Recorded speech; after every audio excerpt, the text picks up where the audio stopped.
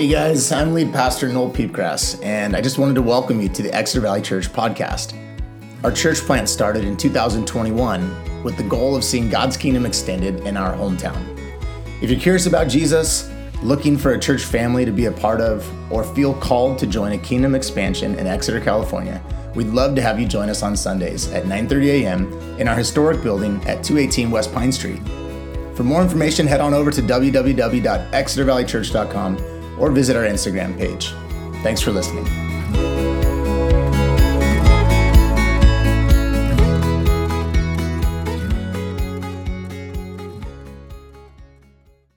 I'm often up there on business, bring down Christmas decorations or camping gear, things like that. But sometimes I'm up there and something catches my eye, or I wander a little deeper into the more dust-covered sections and find boxes. And it's like, what's in there? And I love digging through those boxes and saying, what do we have up here? You know, I've found boxes of stuff from my parents' house. I found pictures of myself as a child at my grandparents' house, and it just it brings back all these memories. I remember sitting with them around their table. I remember the warmth of their home, and I miss them, and I just remember that time. I found old high school yearbooks up there, and that's fun to look through. I don't keep in touch with many people from high school, but it's fun to see what has changed. We have Carissa's wedding dress up there preserved in a box, and I see it and I remember our wedding day. I remember how amazing she looked in that dress, and I remember, what did we dream about together then? What did we look forward and see? What was our life going to be like? What did we envision for the future?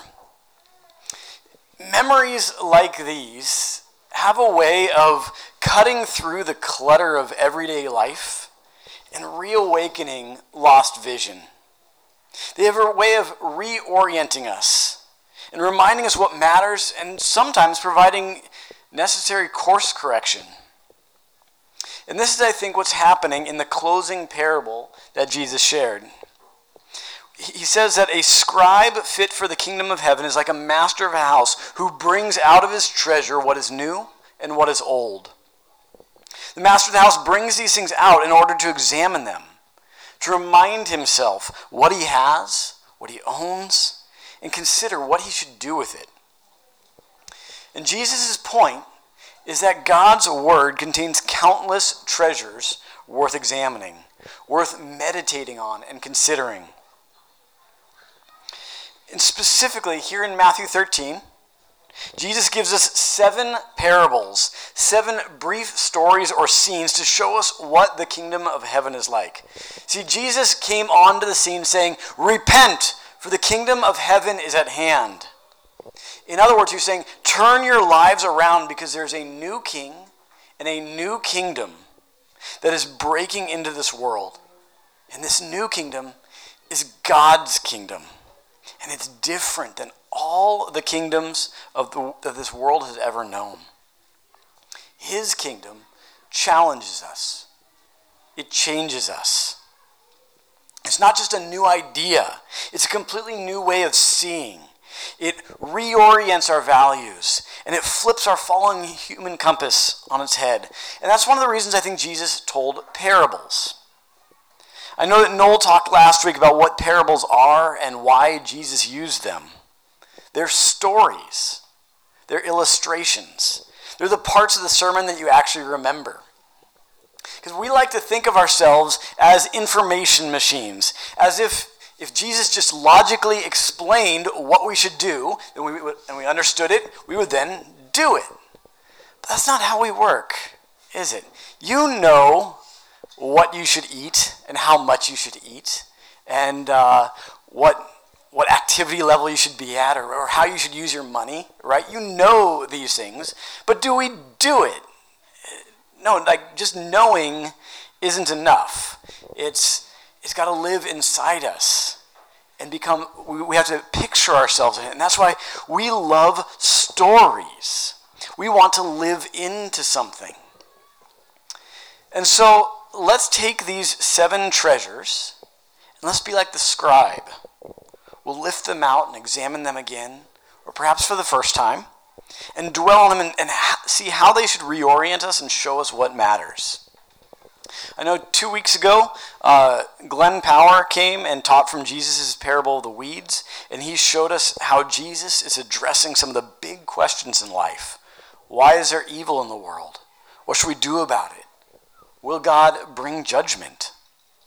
And next week, you're going to have Danny Bartlett, who's going to come and teach from the parable of the sower about how Jesus said the word of the kingdom is being sown broadly, and how important it is to listen carefully to that word, instead of just being empty hearers, so that the seed can sink deep into good soil, not be stolen by distraction or baked by persecution or choked out by the weeds of wealth, but instead bear good fruit.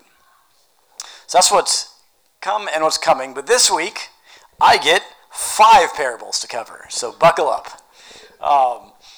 These 5 parables, they break down into 2 pairs of illustrative parables, and then a closing parable of warning. And I want us to take a moment to examine each one and see what it has to show us about the kingdom of heaven and how we should be shaped by it. Sound good? All right, let's do it. So the first pair of parables are sometimes called the seed parables. And their goal is to show us how God's kingdom works. His kingdom doesn't work like our kingdoms. His kingdom flips our notion of power and effectiveness upside down. Let's read. He put another parable before them, saying, "The kingdom of heaven is like a grain of mustard seed that a man took and sowed in his field. It is the smallest of all seeds, but when it has grown, it is larger than all the garden plants and becomes a tree, so that the birds of the air come and make nests in its branches." He told them another parable. "The kingdom of heaven is like leaven that a woman took and hid in 3 measures of flour till it was all leavened." So here Jesus compares the kingdom of heaven to a mustard seed and to a little bit of leaven. Just to clarify, leaven is yeast.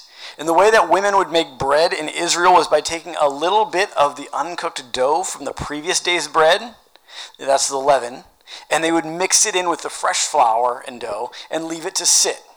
If any of you have ever made sourdough, it's the same process. You mix a little bit of your starter in with the flour and the water and let it rest. Anyway, there are 3 points I think worth taking from Jesus' seed parables about the kingdom of heaven. First, the input, the beginning, is small and unassuming. A mustard seed is really small. I mean, really, any seed is small when you compare it to its end results. Rarely would you look at a seed and think, yeah, there's a tree right there, or there's a tomato plant. No, they're tiny. And similarly, a little pinch of yesterday's dough mixed in with a bunch of new dough shouldn't make an impact. It's too small. This year, for the first time, over the summer, we had an above-ground pool in our backyard, and it was a big one from Costco. It was 6,000 gallons. And it was fun, but then we went on vacation for a few days in July, and stupidly, I tried to protect the water by covering it with a black plastic cover in July. And we came back from our trip, and I took the cover off, and the water was like a jacuzzi in there. And then, so I felt that, and I kid you not, one of my first thoughts was, I need to add some ice. And so I go to our freezer, pull out the tray, which is more like a bin. It's not small. I could fill up a small ice chest with it. But I come and I throw it into the pool, and I just look at these tiny ice cubes floating in 6,000 gallons of hot water. And yeah, that's not going to do much. And so similarly, the input in these parables, it's really small and unassuming. It shouldn't make a difference. And not only that, but it also doesn't really make sense how it works at all. The second point that Jesus is making is that the workings of the kingdom are invisible and mysterious. You and I have studied seeds in school. We have microscopes, and we can see how yeast feeds and multiplies. But 2,000 years ago, they didn't have that frame of reference. So the processes of how a seed grows or why dough rises was hidden from them. So in these parables, Jesus is using examples of real, stunning mysteries of life. They would not have been able to tell you how it works. At the end of the day, it just does. In the same way, you and I are not going to be able to explain how God's kingdom spreads, what the process is, how to anticipate it or map it. It's invisible. It's mysterious. I don't know how it happened, but at the end of the day, it just does. There it is. And what it is huge. That's the third point Jesus is making. The end result is not just a reasonable amount. No, the impact of these tiny seeds is enormous. That small mustard seed, the one you had to carefully pinch between your fingers, it becomes a tree, towering over you and filling the sky with branches. That little pinch of leaven from yesterday's leftovers, mix it with 3 measures of flour and it becomes enough bread to feed a couple hundred people. And let's not just focus on the size either. Notice the life in Jesus' examples. This tree has branches so spreading that birds can come from all over and make nests in it. Jesus is pulling imagery here from the tree of life in the Garden of Eden, or from Psalm 1 where the tree yields its fruit in its season and its leaf does not wither. In all that he does, he prospers. Life abounds from this tree. Such a large amount of bread is almost certainly bread for a large party or a social gathering. And I picture 100 people sitting around tables together, finding conversation and stories and laughter, and leaving satisfied in both body and soul. A tiny seed somehow becomes the tree of life. A bit of buried bread becomes the wedding feast. This is how the kingdom of heaven works. And history has seen this borne out, hasn't it? We now have 2,000 years of perspective, and we can see that Jesus was telling it exactly how it is. Every Easter, as part of the celebration at our church, our pastor reads a quote that tells the facts about Jesus objectively. It talks about how he was born poor in an obscure village, how he never held government office, never traveled more than 200 miles from his home. He died in disgrace, owning not even the clothes on his back, and he was buried in a borrowed grave. But then that quote ends with this. It says, 19 wide centuries have come and gone, and today he is the centerpiece of the human race and the leader of the column of progress.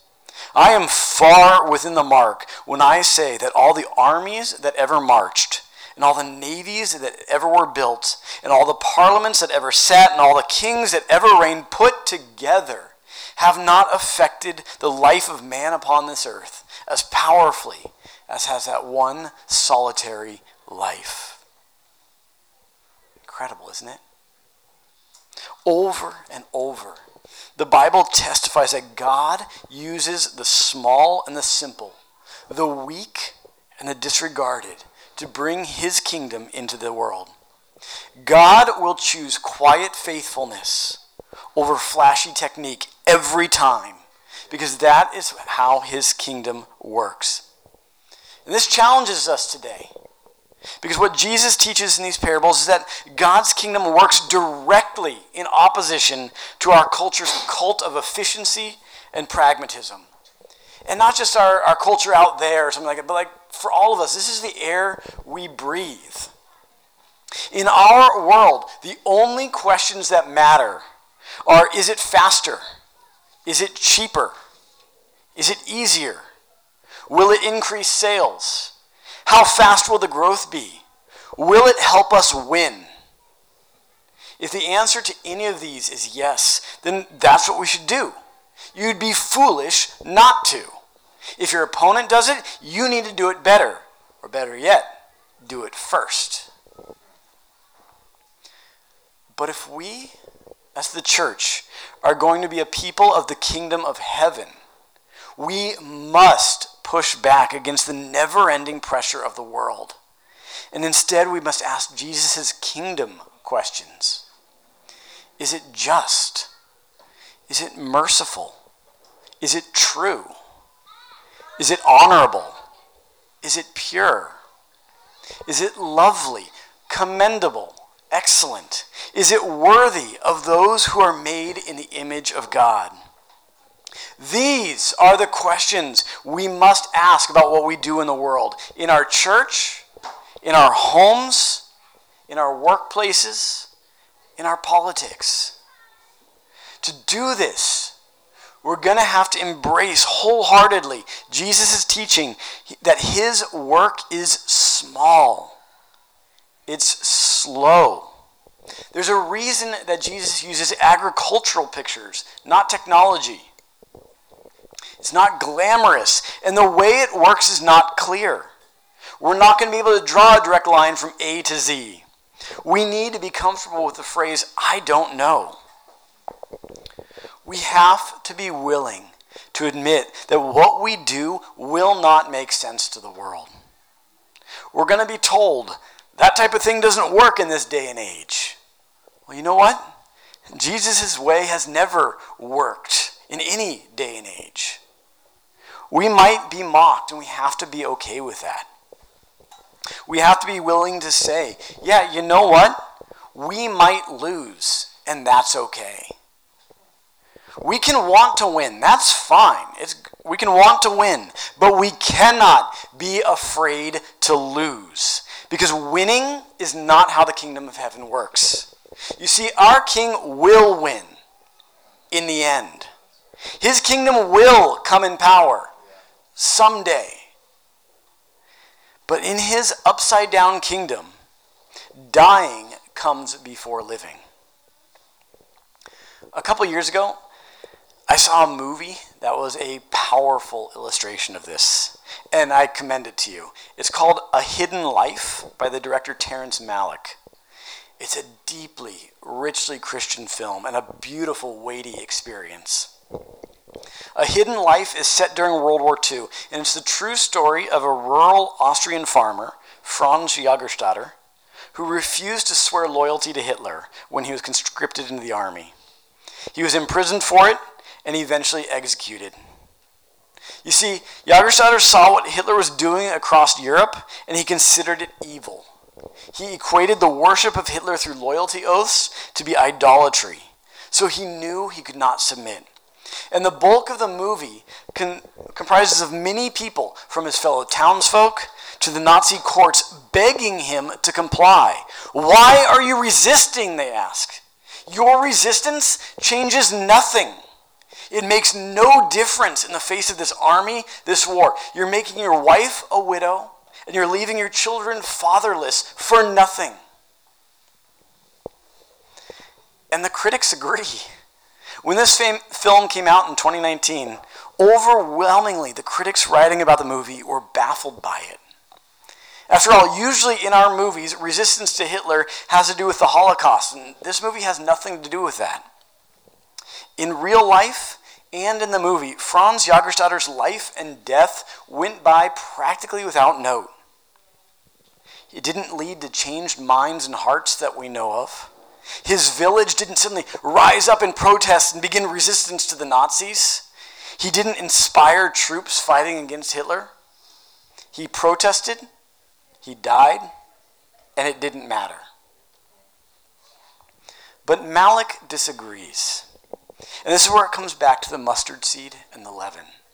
Terrence Malick chose to close his movie by fading to a black screen and displaying this quote from author George Eliot. She writes, "For the growing good of the world is partly dependent on unhistoric acts, and that things are not so ill with you and me as they might have been is half owing to the number who lived faithfully a hidden life and rest in unvisited tombs." I love that quote so much. I'm going to read it again. For the growing good of the world is partly dependent on unhistoric acts, and that things are not so ill with you and me as they might have been is half owing to the number who lived faithfully a hidden life and rest in unvisited tombs. Isn't that good? I can see Jesus nodding in agreement with Elliot, and he might even take it further. I see the mustard seed. I see the leaven. And before we move on, I want to offer a pastoral word that struck me as I prepared this sermon. For those of us, any of us who grew up burdened by our culture with the task of changing the world. If your childhood or even adulthood was anything like mine, we were told over and over again, you can do anything you want to. You can follow your passions. Go be our future leaders. Go change the world. You can change the world. In fact, we're depending on you to change the world. Countless assemblies and speeches and posters have told us this our entire lives. And on the one hand, this is fine. I am grateful to live in a country where this is indeed possible. And it is true that one person can make a visible difference at times. But I have a feeling that for many of us, probably most of us, maybe all of us, this constant messaging hangs like a weight around your neck. You might say, I haven't accomplished great things. Heck, I'm struggling to do the small things well. What impact do I have? I mean, it might be honestly laughable that anyone could tell you with a straight face, you're going to change the world. If that's you today, I want you to know that Jesus sees you. He sees the smallness of your life, and he's not ashamed of you. He sees the mustard seed of your work, and he's not joking. He's not mocking you when he speaks of towering trees. Just like he wasn't making fun of the poor widow who only gave 2 coins. You remember that story? She gave all that she had, but it was only a few pennies. Jesus was not pointing that woman out and saying, you know, she's a great example of sacrifice, but really we all know it's the buckets of cash over here the others are pouring in that make the real difference. No, Jesus meant it. We honor the big and the bold, but God honors the humble and the faithful. Somehow, the kingdom of heaven really is like a tiny seed that turns into an enormous tree of life. It really is like a pinch of leaven that feeds a crowd. Our job is to live lives of faithful obedience and loving participation in his kingdom. And he takes that obedience and slowly, quietly, inexplicably, yet inevitably, he changes the world. Amen? Amen. So, is this an excuse then, though, for only doing a little bit? Is God telling me here that he only needs a little bit of my life and I don't need to do too much? No, absolutely not. You see, the seed parables are a recognition of your smallness. You are small. We are small. These parables recognize that smallness. They're not an excuse for giving little. That's these next 2 parables, the parables of the treasure and of the pearl of great price, that show us the cost of the kingdom and the reward of the kingdom. So let's read those together. The kingdom of heaven is like treasure hidden in a field, which a man found and covered up. Then in his joy he goes and sells all that he has and buys that field. Again, the kingdom of heaven is like a merchant in search of fine pearls, who on finding one pearl of great value went and sold all that he had and bought it. I was really excited that I was asked to preach this passage because this parable of treasure hidden in a field, it's always been my favorite of Jesus' parables. And I think it's my favorite because this little picture is dripping with joy. You see, the Bible is very frank, and no one more so than Jesus, about the cost of following God in a broken world. Jesus told his followers to give away all they have, to put up with ridicule, and expect to suffer for his sake. One of his overarching instructions was to pick up our cross daily and to follow him. In this parable, it doesn't dispute that fact. We'll talk about that in a minute. But more simply and clearly than anywhere else do we see a picture of why we do all this. It's because the transaction is absolutely worth it. And the joy of that hope saturates this little story. Imagine digging in someone else's field, working hard for someone else's benefit while you're just trying to scrape by day after day, year after year, when one day your shovel hits a wooden chest and it's filled with gold. I know you've all spent some time dreaming about winning the lottery, perhaps especially these past 2 weeks, right? I know you've imagined the moment of wild thrill when you realize that the ticket actually won. What if it was sitting there right in front of you? Life-changing wealth, true security and peace, and all you had to do was scrape together the money to buy it. I would have everything I owned on the front lawn this afternoon available to anyone who could Venmo me some money. My home would be on the market today, and I'd accept whatever cash offer I could get. I mean, I would sell you the clothes on my back, and I will walk out the door naked if you give me the money I need to buy that field. What isn't worth selling to get it? Nothing. The transaction is a no-brainer, and you would be delighted to make that. When Jesus calls us to give up even our lives for the kingdom of heaven, it's with the same logic. Look elsewhere in the Bible, it says, for the joy set before him, he endured the cross. Or Paul says, I consider that the sufferings of this present time are not worth comparing with the glory that is to be revealed in us. Jesus is worth it. The amazing good news that the Bible proclaims is that somehow we give up our small lives, and in return, we get God himself in us. That's incredible. Almighty God promises that one day he will dwell with us, and we will dwell with him. And we will eat from that tree of life, and we will drink from the river of life without price. And the amazing thing is that somehow that can begin to work backwards even now. His presence and his power can be with us even now. That is worth it. According to Jesus, and with the triumphant echo of countless Christian saints after him, any cost is absolutely worth it. Jesus is worth it. And honestly, I think the biggest problem that you and I have is not bad behavior. It's not that we do bad things. It's that we don't see the kingdom of heaven as the treasure that it is. It's not that the cost is too high, but that our desire is too small. It's not a life-changing winning ticket that we see when we look at life with Jesus.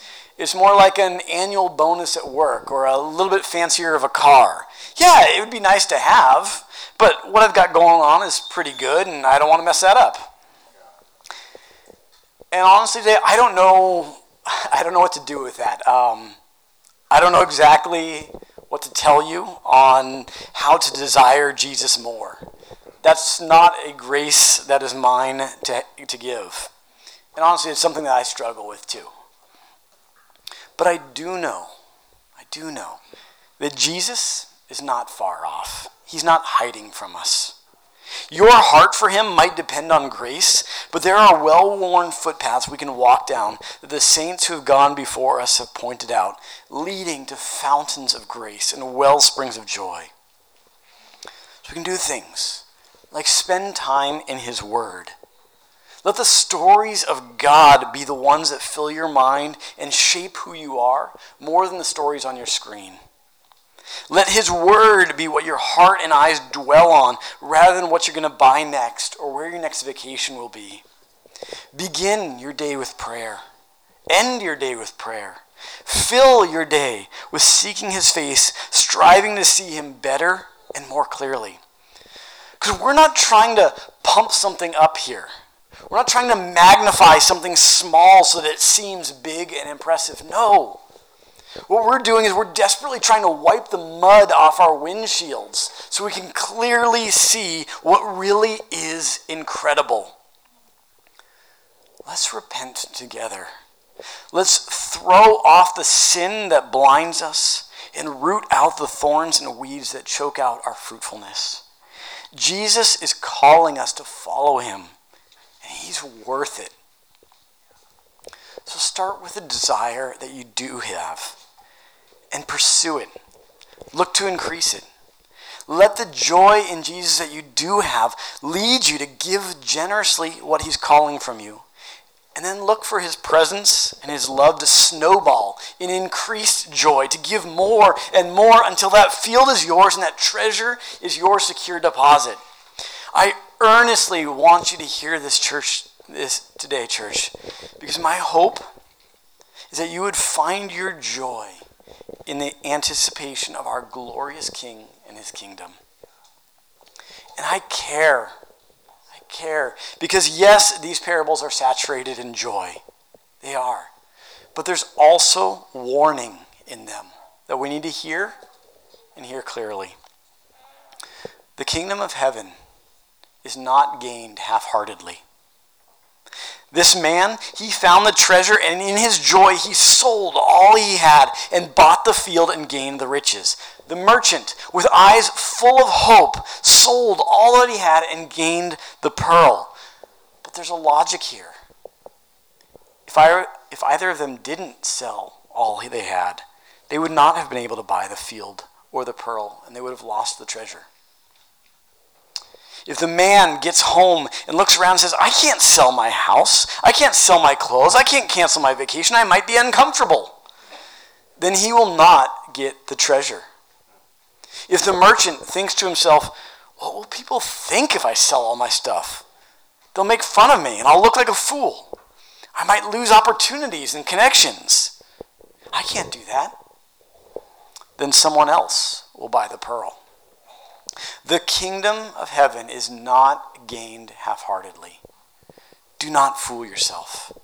Jesus has nothing to do with sentimental, say a one-time prayer and you're in religion.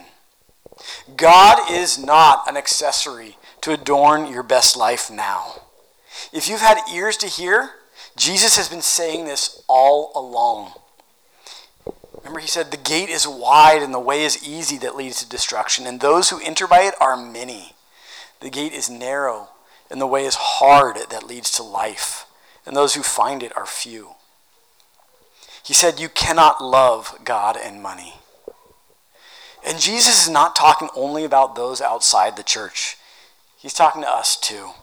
In fact, I'd actually even say he's talking especially to us.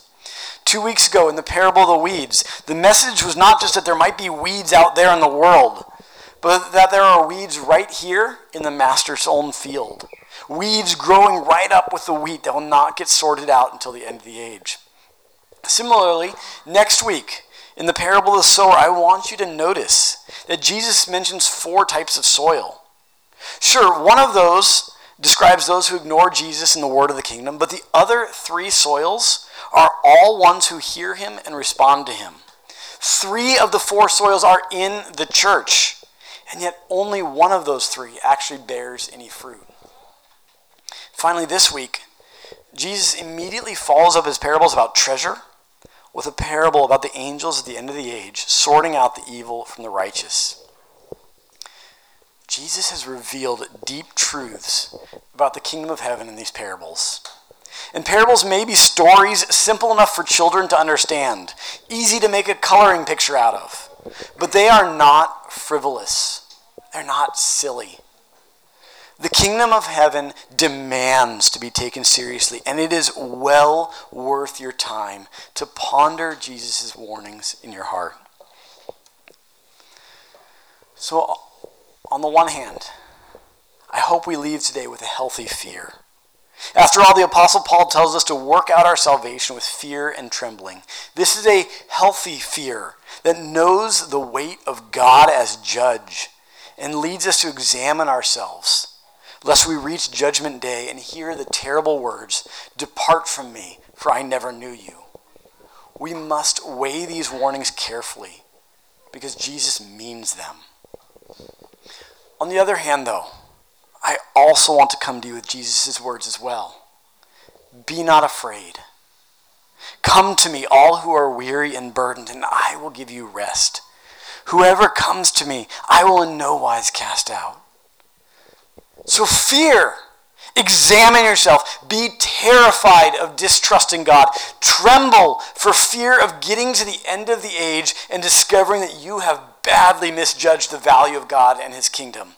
He is not playing games. But do not fear that if you come to him on your knees with hope and love, that he will turn you away. He won't. And this is the paradox of Jesus. Our God is a God of power and majesty and authority that should cause us to tremble, but he's also a God of love and mercy and tenderness. When you cast yourself on him as your hope and your security in your life, he will hold you tight every single time. And so we're about to take a meal together that celebrates the fact that our Lord loves us so much that he gave himself up for us, letting his body be broken and his blood be spilled so we would never have to be afraid. It is a meal not to be taken lightly, but let's look at our glorious hope of risen life with our God and his kingdom, and let us joyfully pay the cost together. Jesus and his kingdom are treasures. Take them out regularly. Examine them. Delight in them. Dwell on them. Fill your imagination with true stories. And then participate. Give your life and give your possessions as well. Don't worry if it doesn't make sense. Don't worry if it's small. Don't worry if it isn't effective. Be faithful. And together, let's let Jesus plant our little seeds into his good soil. And I can't wait to see a whole forest of trees.